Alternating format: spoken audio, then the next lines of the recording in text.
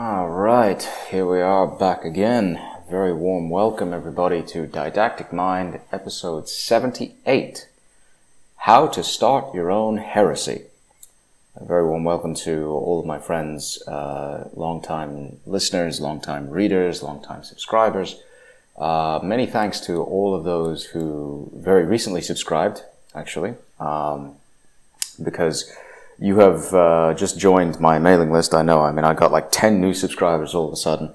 And the reason for that is because of an article of mine in which I basically looked at Bill Gates's recent divorce announcement. It's called Marriage.exe has suffered a fatal error, which if you're at all familiar with what bloody Windows was like back in the days of 95, 98, and Vista, you will know how bad it was as an operating system and how, particularly under Windows 98, it would just routinely crash. It was just so badly built.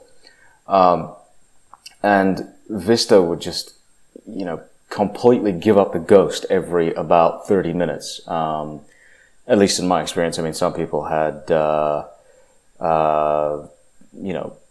better experiences or worse experiences, I don't know, but for me at least it was a horribly unstable system. We've come a long way since then. Windows 7 was and remains the best version of Windows ever. It was genuinely a great operating system, but Bill Gates divorcing his wife of 27 years, Melinda Gates. Wife is something of a loose term in this situation because, honestly, she looks like a dude. And she looked like a dude even back when he married her, so I'm not sure what's going on there, but, all I will say is that, this is classic gamma behavior to find and marry a very unattractive woman, who looks more masculine than the man does. And, Bill Gates himself, in terms of his management style, is a classic gamma. Everything that you read and hear about him indicates this is a huge gamma. And if you're not familiar with gamma, well, that's where our beloved and dreaded Supreme Dark Lord, peace be unto him, Vox Dei, comes in. And as he pointed out not many years ago, several years ago, back in about 2014 or so, there is a very clear, observable hierarchy of sociosexual behaviors among men. Among women, nobody knows what the hierarchy is. There is one, but we just don't know what it is. It's impossible to figure out. So, in that article, I basically broke down who and what Bill Gates is and why he's a gamma. And our beloved and dreaded Supreme Dark Lord, peace be unto him, picked it up. And as a result, I got like 4,000 page views in one day, which was crazy. It was a very, very interesting day. And a whole bunch of you signed up from that one article, so I really want to thank you for that. I really appreciate it. I also want to take this opportunity to tell you that if you have not already looked at the possibility of getting a VPN, you need to do so. You need to look at an article of mine, which is one of the most important that I've ever written in 8.5 years of writing. I think this is one of the single most important articles, like within the top 10 of anything I've ever written. It's called Protect Yourself from Big Tech. And in it, I break down the steps that you can take personally right now to avoid big tech censorship. And this is incredibly, incredibly important, particularly in this day and age.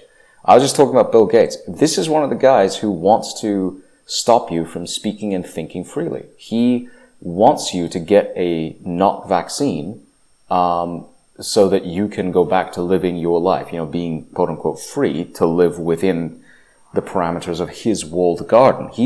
This is again, classic gamma behavior. These are the kinds of guys who think they know what's best for you better than you know yourself. These are the kinds of people who, think that they can figure out all the problems in the world, and inevitably they end up creating many more problems than they solve. These are not good people to be around. There is a reason why everybody hates gammas, including other gammas, by the way. Other gammas can't stand gammas. But if you, oh, for God's sake, you know what, let me close this down. It's just pissing me off.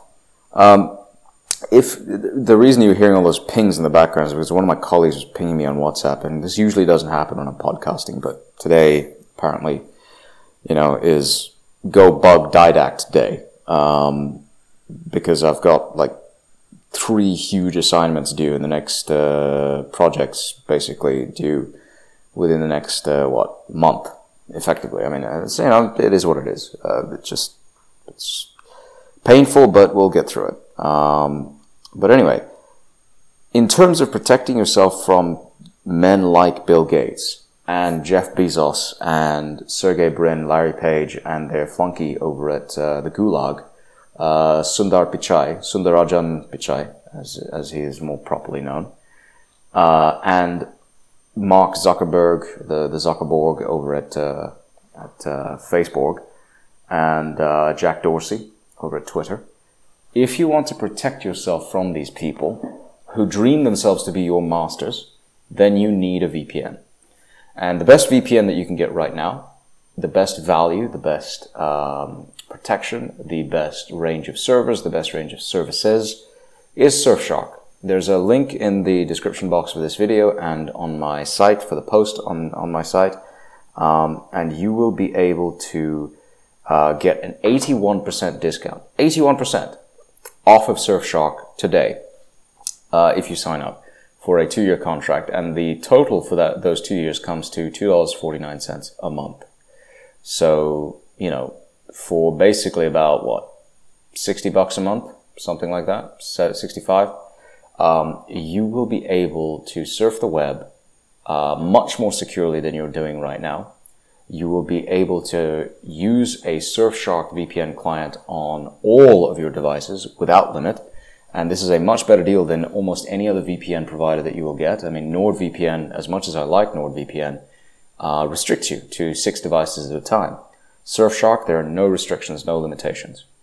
And furthermore, that post, Protect Yourself from Big Tech, will show you how to set up your own independent web presence, how to create your own website, create your own platform, how to build yourself a future away from big tech censorship. And if you want to do that, you need to start from that post onwards. That is where it all gets broken down, and you will understand exactly where you need to go and what you need to do to start setting up your own business, your own site, your own platform, whatever it is you want to do, you'll be able to do it from there. So go check it out.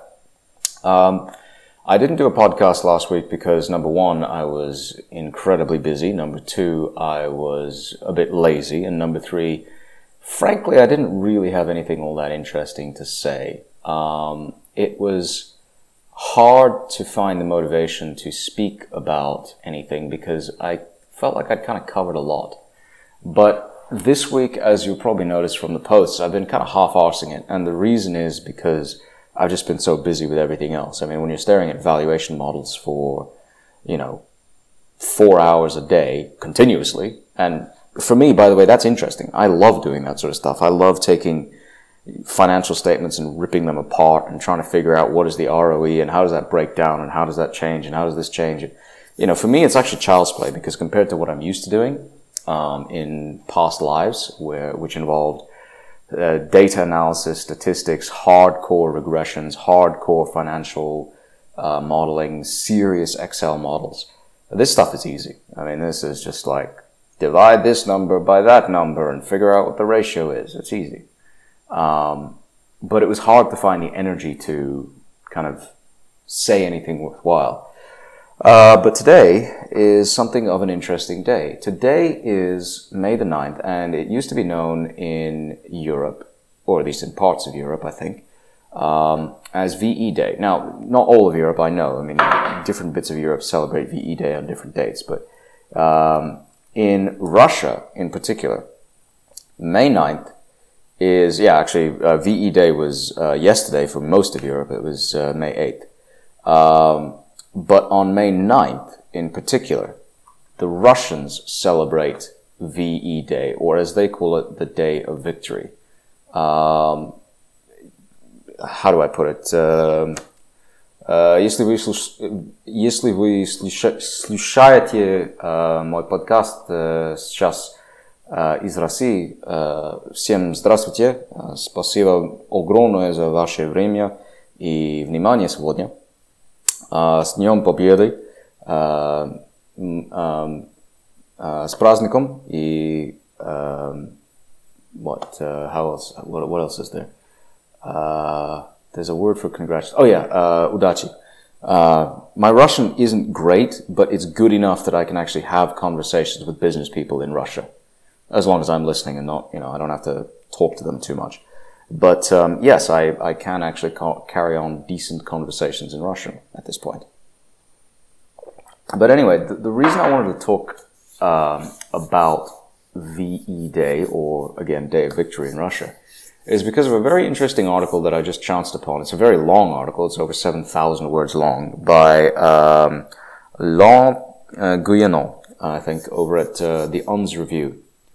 And it talks about Viktor Suvorov, which is the nom de plume of one of the highest-ranking defectors that ever went from the Soviet Union to the West. This guy, I think, was some sort of colonel or general in the Russian military. I have to go look him up. Where's the article? It's in here someplace. Yeah, here it is, actually. The article is called, it's Laurent Guyenon, published just yesterday, in fact, May 8th. 7,200 words long. The link is in the description box. It talks about Barbarossa. Suvorov's revisionism goes mainstream. And it's all about this thesis by a chap named, where is it? Vladimir Rezun. He's a former Soviet military intelligence officer who defected to the West in 1978. Again, he's a very high-ranking, apparently very high-ranking officer in the KGB. And he wrote under the name of Viktor Suvorov about how the standard narrative about Operation Barbarossa was a lie. The Western narrative has it that Operation Barbarossa was unwarranted aggression and treachery by the Germans against the Russians. And it was a direct violation of the Molotov-Ribbentrop Pact, in which the Russians and the Germans basically agreed not to attack each other, and they were kind of essentially looking to carve up Europe between them. And it's fascinating because it's a fascinating thesis. I haven't read all the way into it because, frankly, I just don't have the bloody time. But if you have the time, go read through this article because it's very interesting. The bits of it that I've read are very, very good. The point that he's making, the point that Suvorov is making, is that, in fact, Hitler attacked Russia because the Russian Red Army, under Stalin's orders, massed a ridiculous number of divisions against the Germans on the Eastern Front. And it looked like they were preparing to invade. So Germany's attack was, in fact, a preemptive strike to stop the Russians from advancing into Europe. Now, you could go back and forth on this for some time because we know that Hitler's plan all along was to advance into Eastern Europe.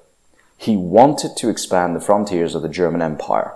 He wanted to create a massive buffer zone of rich, fertile territory, Lebensraum, as he called it, in the East for the Volk of the Reich to expand into. And that is not surprising because one of Hitler's key policies as Reichskanzler was to institute a policy of promoting large families. And he succeeded. I mean, Germany's birth rate skyrocketed under Hitler, at least during the pre-war years. People were having families of, between 4 and 6 kids, fairly routinely. And this was during a time of a booming economy, lots and lots of job opportunities out there. Of course, lots of state-controlled enterprise, and Hitler wanted to expand eastwards in order to provide for that growing population. Now, that narrative of unwarranted aggression by the Germans against the Russians is part of our standard view of the Second World War. But it's only once you begin to unpack the lies that we've been taught, and you can find any number of podcasts from the past year and a half, actually. I've been doing this for almost 2 years now, by the way. But you can find almost any number of podcasts in which I break down these lies, and I talk about how the reality is so different from what we've been taught. Last year, I think I talked, because this was around the same time. It was like May 9th was a Saturday, and I spoke on the next day in my podcast. I talked about how it was not Allied lives that stopped the advance of the Nazis. It was Russians. This is, again, part of the same myth that we are taught in school. If I didn't talk about it in a podcast, I definitely referenced it in a post. It must have been my D-Day post from last year or the year before, in which I talked about how the Russians are in fact responsible for saving Europe. Most people don't understand this. Most Westerners don't understand this. Most Westerners do not understand how important World War II is to the Russian character. I've lived in Russia, so I know what it means to the Russians. They regard Dien Pobjedy as sacred. It is literally a sacred, holy day to them in all practical purposes. This is the day in which the Immortal Regiment marches. These are the living relatives, sons, daughters, grandsons, so on, of the soldiers who fought and died against the Germans in World War II, or as they call it, the Great Patriotic War. They view it as a holy struggle, a sacred struggle against an invading enemy. And I think rightly so, because remember, 20 million Russians died defending the fatherland. I mean, there's some question as to whether the Rodina is the correct term to use, because, the Russians refer to it as Rodina. Россия is the Rodina for them. But all their official holidays refer to it as the fatherland. It's Отечество, I think is the correct term. If you're Russian, извините меня, I realize my pronunciation is not great, but, I do the best I can. The Russians view today as an actual day of remembrance and sacrifice because of everything that they went through during that time. And they endured horrors beyond calculation. I mean, if you go to the Tomb of the Forgotten Soldier, or the Tomb of the Unknown Soldier, I should say, in Red Square, or actually not in Red Square, but close to Red Square. It's actually outside the walls of the Kremlin. It's right near Alexandrovsky Sad. It's a beautiful place, and I've been there multiple times. I love going there. I love going to the Kremlin, and I love seeing the palace walls. That bit of the Kremlin is really astonishing. There's it's hard to describe, but it's basically a memorial built with an eternal flame. There's a flame there that never ever goes out, and there are guards standing there in two, on either side. And when they do the changing of the guard, it's a very solemn, very powerful ceremony. It's done with excruciating precision. And then as you walk along to the right of that memorial and you go towards Alexandrovsky Sad itself, is it towards? Yeah, I believe it's towards. You will go past a series of markers along a low sort of balustrade, basically it's almost a long kind of bench, if you will, of names of places, and you will see, Bryansk, Leningrad, Moskva, where else? Volgograd, of course, Kursk. All of these cities and battle sites where the Red Army bled the Wehrmacht dry, and was in turn bled dry, because the Wehrmacht were tough fighters. I mean, they were very, very, very skilled fighters. There are a lot of lies that we are taught about history, and the notion that the Russians didn't really have anything to do with World War II is one of them. The Russians weren't just involved in World War II, they were integral to winning it. Without the Russians, the West would have lost World War II.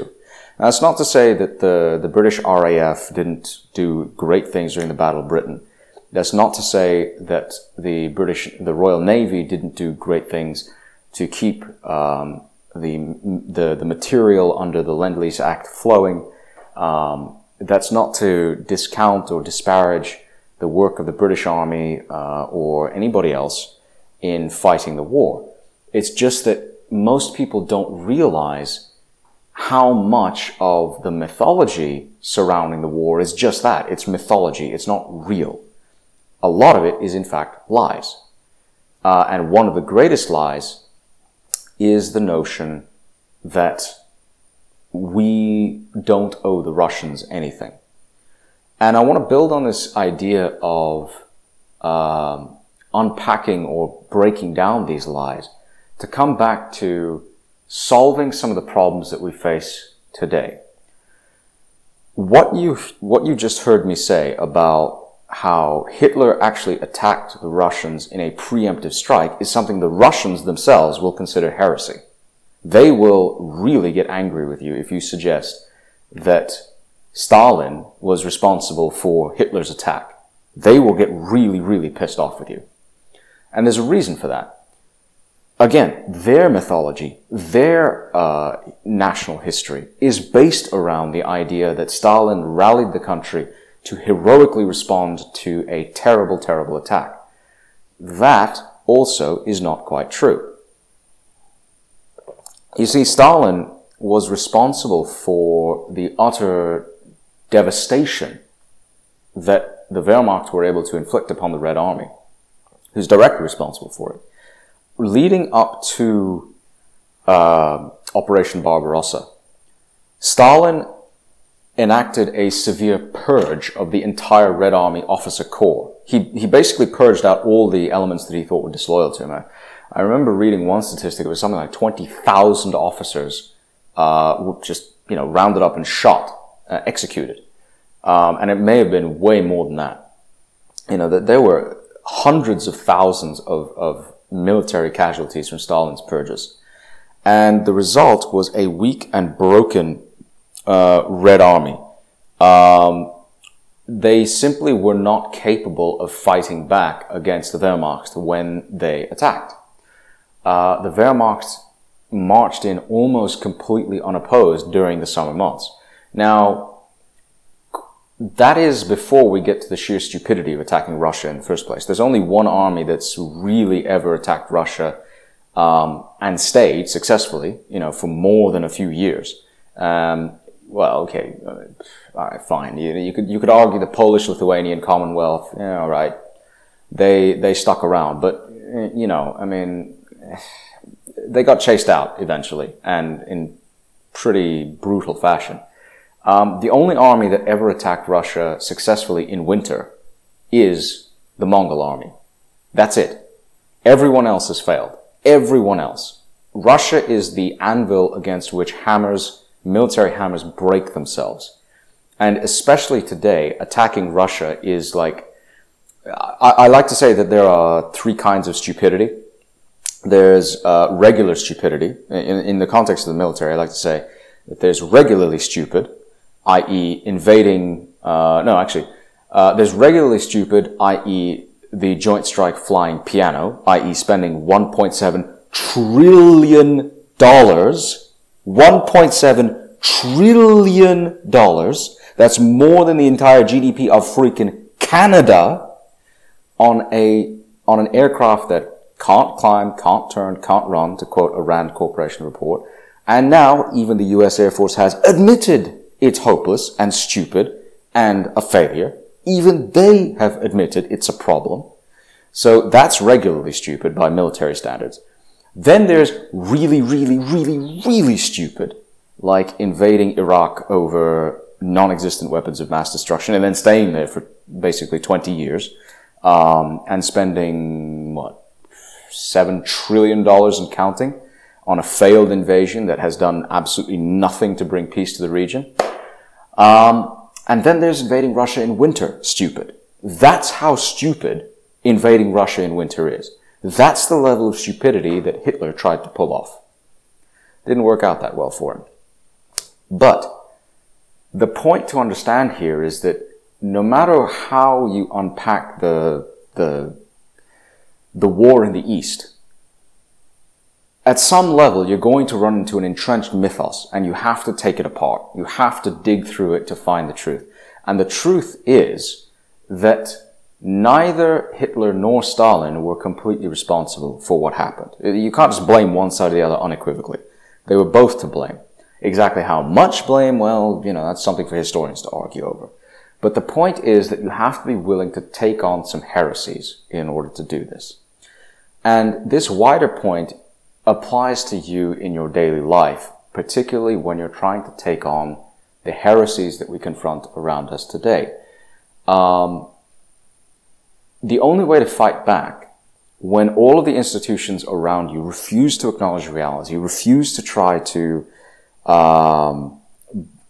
realize what's going on, is to start your own heresy. Now that sounds ridiculous. I admit, it sounds absurd. But you have to understand that there's a reason why the heresy of the Reformation started in the first place.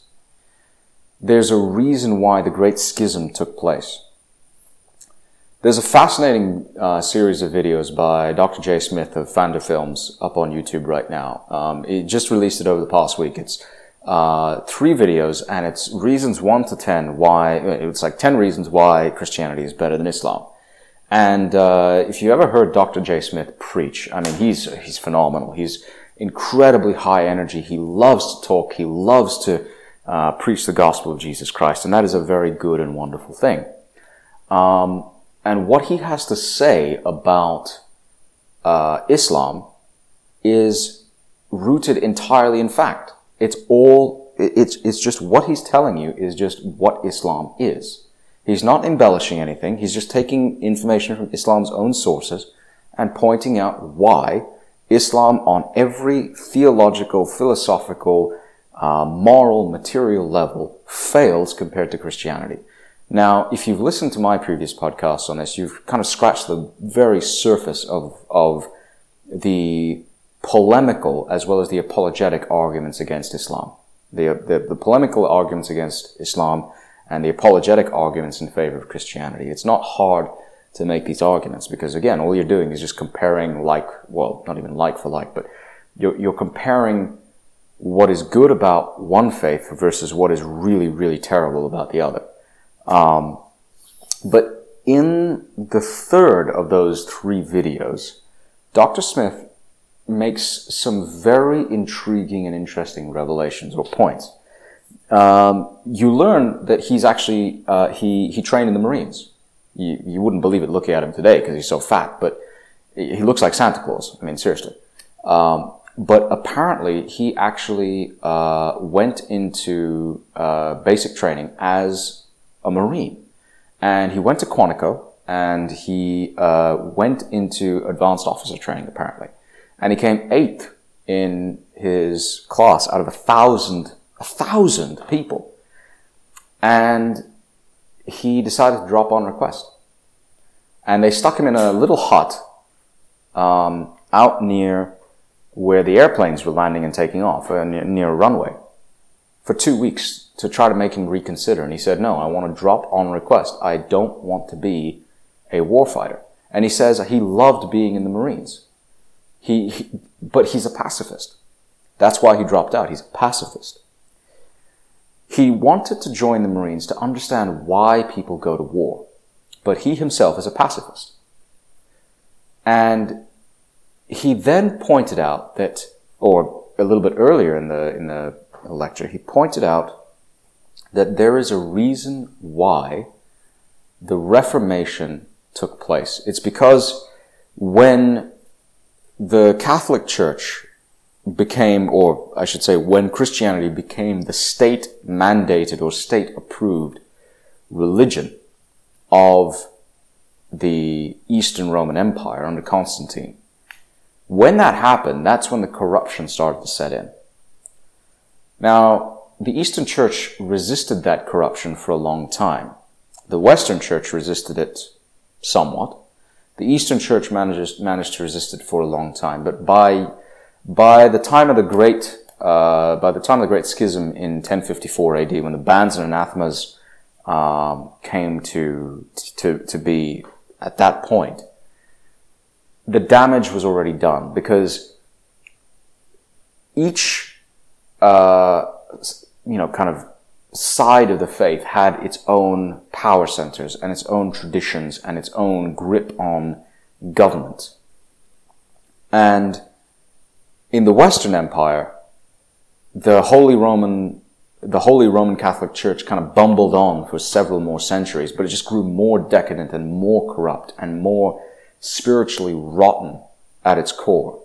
As bad as the Catholic Church is today, and I say that as someone who actually likes Catholicism in general. I'm a non-denominational Christian, but I actually like Catholics as a general rule. I can't stand the Catholic Church, at least the way it is today. I think the Catholic Church is corrupt and rotten to the core. But, I will be the first to say that the Catholic Church has done tremendous good for humanity. I think the fact that we have the Catholic Church is a very, very wonderful and good thing. I would never argue that the Catholic Church should be destroyed. I just think it needs to be purged completely. I mean, fumigated from top to bottom. Starting with the fake Pope, the not Pope, Francis. He is not the Pope. He is not a Pope of the Church in any meaningful sense. He has no clue what the gospel actually says. He has absolutely no understanding of Scripture. It is disgusting to me to listen to him say, we should suspend private property rights, in order to distribute the vaccine equitably. I'm sorry, what? Where the hell did that come from? Where did Jesus ever say, make others give up their stuff so that you can be safe? Show me in the Gospels where it says that. Show me in the Bible where it says that. You're not going to be able to. Where did Jesus ever say that the nations are a bad thing, as Pope Francis says, the not Pope says? Where does he say it in the Gospels? There is no such thing in the Gospels anywhere. There is no such thing in any of the epistles. You're not going to find it. So this idea that God doesn't like the nations, God doesn't like private property, God doesn't like the sanctity of the individual, is absolutely anti-Christian in every possible sense. Why then did the Reformation start with Martin Luther? Now, I'm going to probably piss off he's a friend of mine actually, my friend Adam Piggott, the gentleman adventurer, who is a devout Catholic, and who follows the teachings of the Catholic Church. And I'm really going to piss off probably Giuseppe Filotto. You guys probably know him as the Kurgan. He wrote a great book called Believe, which is all about the Catholic Church and why Catholicism is the true Christianity. I think he raises a lot of good points. I don't have anything against either of them. I think they're probably right, in all honesty. I think if you look at Catholicism the way it was back in the day, it probably was pretty and remains the closest thing we could get to the teachings of Jesus. What I don't like is all the ritual and trappings and all the nonsense that they've layered on top of it. I think that's so stupid. I have never understood why I need somehow to listen to somebody in a fancy robe tell me what to think about the gospel. I've got a copy of the English Standard Version of the Bible sitting by my bedside. If I want to read it, I've got that hard copy of the Bible sitting by my bedside. I've got a King James Bible sitting in another country. I've got a New International Version of the Bible sitting somewhere else, sitting in a desk drawer somewhere. I have the ESV digital copy on my tablet and on my phone. I've got the NIV digital copy sitting on my tablet and on my phone. If I want to, and I've got access to the New English Translation, the NIV, the NKJV, the KJV, the ESV, the you-know-what V online, because like you can go to Bible Gateway and read it for free. So I don't need some guy in a fancy frock and a big hat to tell me what to think about the scriptures, right? I can read it for myself. I've never understood all of the ritual and the this and the that and the all of that stuff. I just don't get it. But I will say this. I get why people need it. I don't. I don't need that, but I get why other people do. But the reason why that heresy started in the first place, the reason why Martin Luther nailed his 95 Theses to the door of that Wittenberg church, way back when, is because the Catholic Church had become broken and corrupt. It had become too obsessed with worldly things and was not interested in going back to sola scriptura, only from Scripture. That heresy was necessary, because without it, the Catholic Church would never have changed itself. It would never have gotten back to its core task. There's a lot of reason to argue that the Catholic Church needed reformation. A major reason was because the Catholic Church, its priesthood, didn't actually know what it was reading. Seriously, this was a huge problem back in the day. Supposedly the monks and the friars and so on and so forth understood Greek and Latin, so they could read the original texts of the Bible. They could understand what they were teaching. Actually, most of them didn't know Greek and Latin. Actually, most of those priests were functionally illiterate in the languages in which the New Testament, never mind the Old Testament, the New Testament was written. So, when it came time to preach the word of the Gospels, they didn't know what they were preaching. This, by the way, is exactly the same problem that you have with Muslims today. They're about 7 centuries behind us, behind the Christians. Why? Because they don't understand what it is they're reading. They are told repeatedly that the Quran can only be read and understood in Arabic. That's nonsense. It's garbage. That's ridiculous. We don't have to worry about that. If you speak Hebrew, Greek, Aramaic, Latin, Japanese, Russian, Chinese, Swahili, Portuguese, Spanish, whatever. I mean, Hindi. The Bible can be read in any of these languages, any one of them. And the man who started that movement was Martin Luther. He was the one who translated the Bible originally from Hebrew into German. And not just from Hebrew, but also from Greek and Latin into German. That is where we get the kind of the modern Bibles from. It's one of the places anyway. He is a big part of the reason why we have modern English, lay versions of the Bible out there. But he's also the reason why the modern Protestant Bibles are missing a bunch of books. They are. Go look at compare the Catholic Standard Bible versus the English Standard Version Bible. If you want, by the way, for those who want to read the Bible, get yourself, if you want to study Bible, get yourself a New English Translation, because it's incredibly dense. I mean, there's so much material in there about, different interpretations, all the translator's notes are there. It's incredibly detailed. You will understand exactly why certain words and certain phrases were used in certain ways. You will understand why the Hebrew says what it says and why the Greek says what it says and so on. Very, very good Bible for study purposes. If you just want to read the Bible, get yourself an ESV. I strongly prefer the ESV version of the Bible to the NIV. I find the NIV to be a little too soft. It's kind of, the Bible for kiddies. But the ESV, I think, preserves the right balance between the beauty and power of the text and trying to relate it in simple English. It's not, if you try to read the King James Version, that's hard. Try reading Paradise Lost. That's about the same level as reading the KJV. It's hard. It's written in archaic English. It's hard to process. There are a lot of people who are KJV purists. I'm like, you know what? I try not to get involved in those food fights. And they really are food fights. But the reason why this is important, why the heresy itself happened, is because Martin Luther recognized there was a huge problem in the church, and he tried to do something about it. He tried to rectify it. And he set about rectifying it by creating his own version of the Bible. Now, there are, as with all heresies, pros and cons. The heresy that I referred to earlier, with respect to historical fact and historical motivation, lies in demolishing certain myths.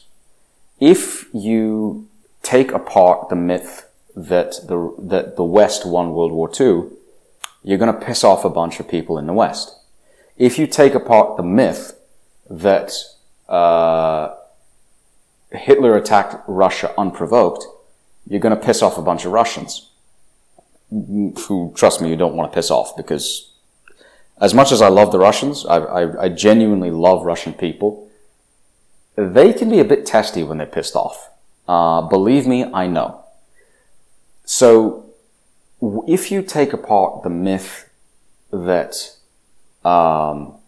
heresy with the schism or the Reformation was somehow wrong or evil, you're going to piss off a bunch of Catholics. If you take apart the myth that Martin Luther was completely, just a virtuous man searching for the truth and so on, you're going to piss off a bunch of Protestants. Everything has shades of gray here, okay?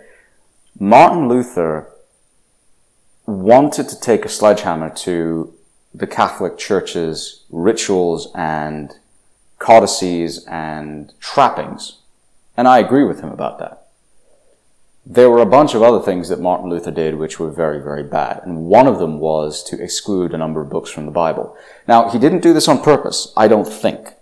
My understanding of the history involved is that Martin Luther went to the Masoretic texts to pick up the Hebrew Bible.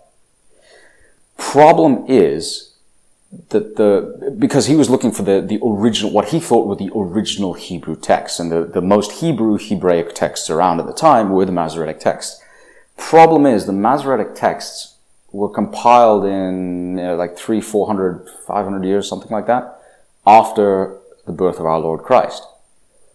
The Septuagint, which was the Greek, the translation into Greek from the Hebrew of the Old Testament, which had been around since Ptolemaic times in Egypt, i.e. since about, 300 BC, well, a bit later than that, but the Ptolemies were in Egypt from 300 BC onwards, so until about 54 AD. So during that roughly 250 year time period, that was the Ptolemaic dynasty. And it was during that time that the Old Testament was translated from ancient Hebrew into ancient Greek. We're actually a much older set of texts, but because Luther was looking for what he considered to be authentic Hebrew texts, he disregarded the Septuagint and only went with the Masoretic texts. And the problem there is that the Septuagint, or I should say the Masoretic texts, excluded a bunch of books that were in the Septuagint. So they excluded things like 1st and 2nd Maccabees and a couple of others. Fairly important books, but like minor prophets or minor histories. The Septuagint had them, the Masoretic texts did not. So the result was that the Protestant Bible, when it was published, was missing a bunch of books. There was like 7 books, I think, or something like that. 7? Is it 7 books or 14? I have to go look it up. But they were missing a bunch of books, bottom line. And if you look at the Catholic Standard Bible, it's not missing those books. The Catholic Standard Bible, the Old Testament version, is thicker and more voluminous than the Old Testament in your standard Protestant Bible. So, which Bible do you use? Honestly, again, bit of a food fight. If you're a purist and you want the full banana set of texts, get yourself a CSB. If you want just the Bible, as commonly understood, get yourself an ESV. With apologies to my Israeli friends, you're not really going to miss a whole lot if you leave out those other books. Okay? You can find them anyway. It's not difficult to find the other bits and pieces that you want. So, what lesson can we draw from these heresies to our lives today? Well, look around you and you'll find a very similar climate to what existed back then. 70 years ago, thereabouts, 75 years ago now, there existed a climate of absolute certainty that one particular group was responsible for one particular set of things, and anybody who questioned it was seen as a traitor, a doubter, somebody who could not be trusted. 500 years ago, a similar thing happened with the Reformation. Either way, you're going to piss somebody off, right? If you start questioning the official narrative, if you start questioning the official line. So what do you do in that situation? How do you deal with it? Well, I wish I could tell you it's going to be easy, but it's not. You're going to pay a significant price for trying to seek the truth. You may end up losing everything you have. There's no getting past this. I'm sorry to say it, but there is no way that you can avoid harsh realities. When you do this, when you decide for yourself to dedicate yourself to that which is true, or at least to seeking that which is true, you're going to run into tremendous opposition. That's the price you have to be willing to pay. You have to be willing to stand up for yourself and say, I'm not going to accept the lies that people tell me. And you're going to find yourself running down some very strange rabbit holes in the process. It's not easy to figure out what is true if you're constantly chasing up theories. This is where discernment comes in. If you start questioning literally everything, sooner or later you're going to find yourself running out of sanity, quite frankly. If you start questioning, for instance, shall we say, whether or not 9/11 happened because of Saudi terrorists, but was in fact a plot by the US government in conjunction with Israel, I don't know if that's true. It could just be a crazy conspiracy theory. I don't know. You could start questioning whether or not the Twin Towers actually collapsed in a controlled demolition, rather than because of two jetliners smashing into them. I don't know. Okay? You're going to have to decide for yourself what you accept as true and what you accept as, or what you reject as untrue. And you're going to have to come up with your own filtering mechanisms. But the hardest step by far, is the step involving saying to everyone around you, there are 4 lights. 2 plus 2 equals 4. It doesn't matter if they stick you in room 101. It doesn't matter if some, I guess, what were they, Cardassians? Kidnap you and try to make you say that there are 5 lights. You have to say what is true. That means, by definition, in the modern day monolithic church of woke, you are a heretic. You have started your own heresy. And you're going to have to live with the consequences of that. And it's not going to be fun. I mean, you're going to find all sorts of opportunities blocked to you. You can't go into the same clubs as everyone else. You can't go to the same hangouts as everyone else. Most people in quote-unquote polite society will look at you like you've grown two heads. Most people will shun you as a leper, a pariah, an outcast, because you refuse to believe what they believe. You refuse to see things the way they see things. It's not going to be fun. It's not going to be easy. But you're going to have to willingly divorce yourself from a system that frankly hates you. If you stay blind and deaf and dumb, you will get material rewards. Yes, you'll do well for yourself. But if you refuse to accept those lies, you will be cast out. And that's exactly what's happened to every single person who's ever questioned the official narrative. Look at what happened to Martin Luther. Look at what happened to every single branch of the Protestants that followed. You also have to guard against repeating the mistakes of the past. Dr. J. Smith, again, talking to that congregation in Kansas, I think it was, said something very, very interesting about the Brothers in Christ, the Brothers in Christ ministry, of which his own particular ministry is a part. And he's talking about where the Brothers in Christ broke off from mainstream Protestantism.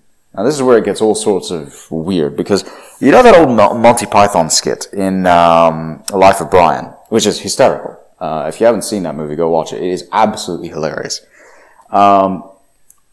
There's that whole People's Front of Judea versus the Judean People's Front versus the Judean Popular People's Front or whatever, and it's just every single revolutionary movement always splinters off into these mutually antagonistic factions which cannot bloody stand each other, and they're all actually the same thing, but they change their names because they're fighting over like inches basically of difference. And that's exactly what happened with Protestantism. That's exactly the problem that the Protestants have. Every single little branch and denomination and sect of Protestantism wants to interpret the Bible through its own particular lens. That's why I just don't identify with any of them. I'm like, you guys do what you want to do. As far as I'm concerned, I'm going to try to have a direct conversation with my God. And, you know, if he tells me, I've got it wrong, then I've got it wrong. I'm not interested in listening to what some clergyman from 3 centuries back or even 50 years back thinks the Bible says. I want to read the Bible for myself and figure it out.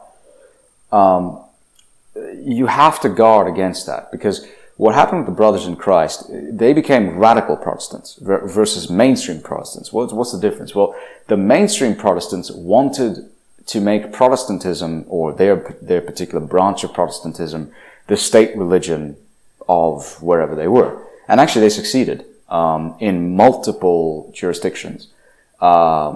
Lutheranism became very, very popular in Germany, the Lutheran Church. Calvinism became extremely popular in Sweden. Anglicanism, of course, took root in Pommy Bastardland. Why? Well, basically because Henry VIII wanted to divorce his first wife and marry Anne Boleyn, and the Catholic Church wouldn't let him do that, so he basically broke off. He broke the Church of England off from the Catholic Church and put himself as the head of the Church of England. And this is exactly where a lot of the critics of Protestantism, I think, have a very good point. A lot of those critics argue, I think rightly, that Protestantism is nothing more than an excuse for secular dogma to replace religious dogma. And it's nothing more than an excuse for one asshat to replace another asshat's view of what the Bible says with his own interpretation. I get that, right? I agree with that, actually. But you have to be very careful about that. You have to guard against this because it's a huge, huge problem. You can't get past it. The third thing you need to worry about, or the third thing you must do, is seek out like-minded people. What does it say in the Gospels? What does it say in Matthew. Gospel of Matthew, it says, wherever 2 or 3 of you are gathered in my name, there I am with you. That's Jesus speaking to his followers. That's Jesus saying to us that wherever we are gathered in his name, we don't need a church. We don't need to worry about the approval of worldly authority. We only need to worry about the approval of our Father above. And that's it. Everything else can go hang. What matters is the approval of our Father above telling us that we are on the right track. And that's what you need to do in order to seek out the truth. You need to start your own heresy. You need to start questioning the narratives that have been presented to you. Whether it's something academic, at this point, academic, like, did Hitler really invade Russia, or did he actually arrange a preemptive strike? Either way, he got his ass kicked. I mean, Hitler, destroyed Germany in the process. Did Stalin heroically defend Russia against the Nazis, or did he, in fact, cause the invasion in the first place? Well, it's something of an academic question at this point, because either way, Russia won World War II at the cost of 20 million of its people in blood and bodies. Another good example. This one will piss off conservatives. Did Reagan spark off the deregulation boom in the 1980s? Well, yes and no. Actually, deregulation started under Jimmy, the idiot peanut farmer, Carter. It wasn't all Reagan's doing, actually. That's the truth. I mean, the stealth fighter, which became famous under Reagan, actually, the genesis of the stealth fighter was years and years before Reagan came to power. A lot of the things that people give credit to St. Reagan Magnus of the Right actually belong to previous presidents. There's nothing wrong with that. There's nothing wrong with saying that, because he's still the greatest president of the 20th century. But it's just worth pointing out that many of the narratives we accept as true are not actually true. You have to start your own heresy. You have to start questioning these things. And only then will you be led to the truth. Because only then will you stop accepting the lies and start looking for the truth and start chasing these rabbits down their hole. And that's a good thing. It's a good thing to chase some of these rabbits. You just kind of have to be a bit careful. You have to draw yourself out from going too far down certain holes, because after a while, it's going to get kind of nuts. And the fact is, you still have to survive in modern society. You still need people around you. And if everybody thinks you're a stark raving lunatic, you probably need to check yourself. Which means the fastest way to do that is to check with his hugeness upstairs. You need to check in with him regularly. And that's the 4th tip. Pray regularly. I pray every day. You don't have to follow a set schedule. I don't. We're not Muslims. We don't have to pray 5 times a day. We just have to pray. We don't have to make a big fuss about it. Just, ask. Literally just say, hey, Lord, look, does this make sense? And one way or another, he's going to answer you. And that's the truth. So, this has been quite a long-winded rant, I admit. But we are coming up on the 1 hour mark, and I do have a hell of a lot of stuff to do in the meantime. This next couple of weeks are going to be crazy busy. So if the frequency of posting goes down, that's why. I'm swamped right now.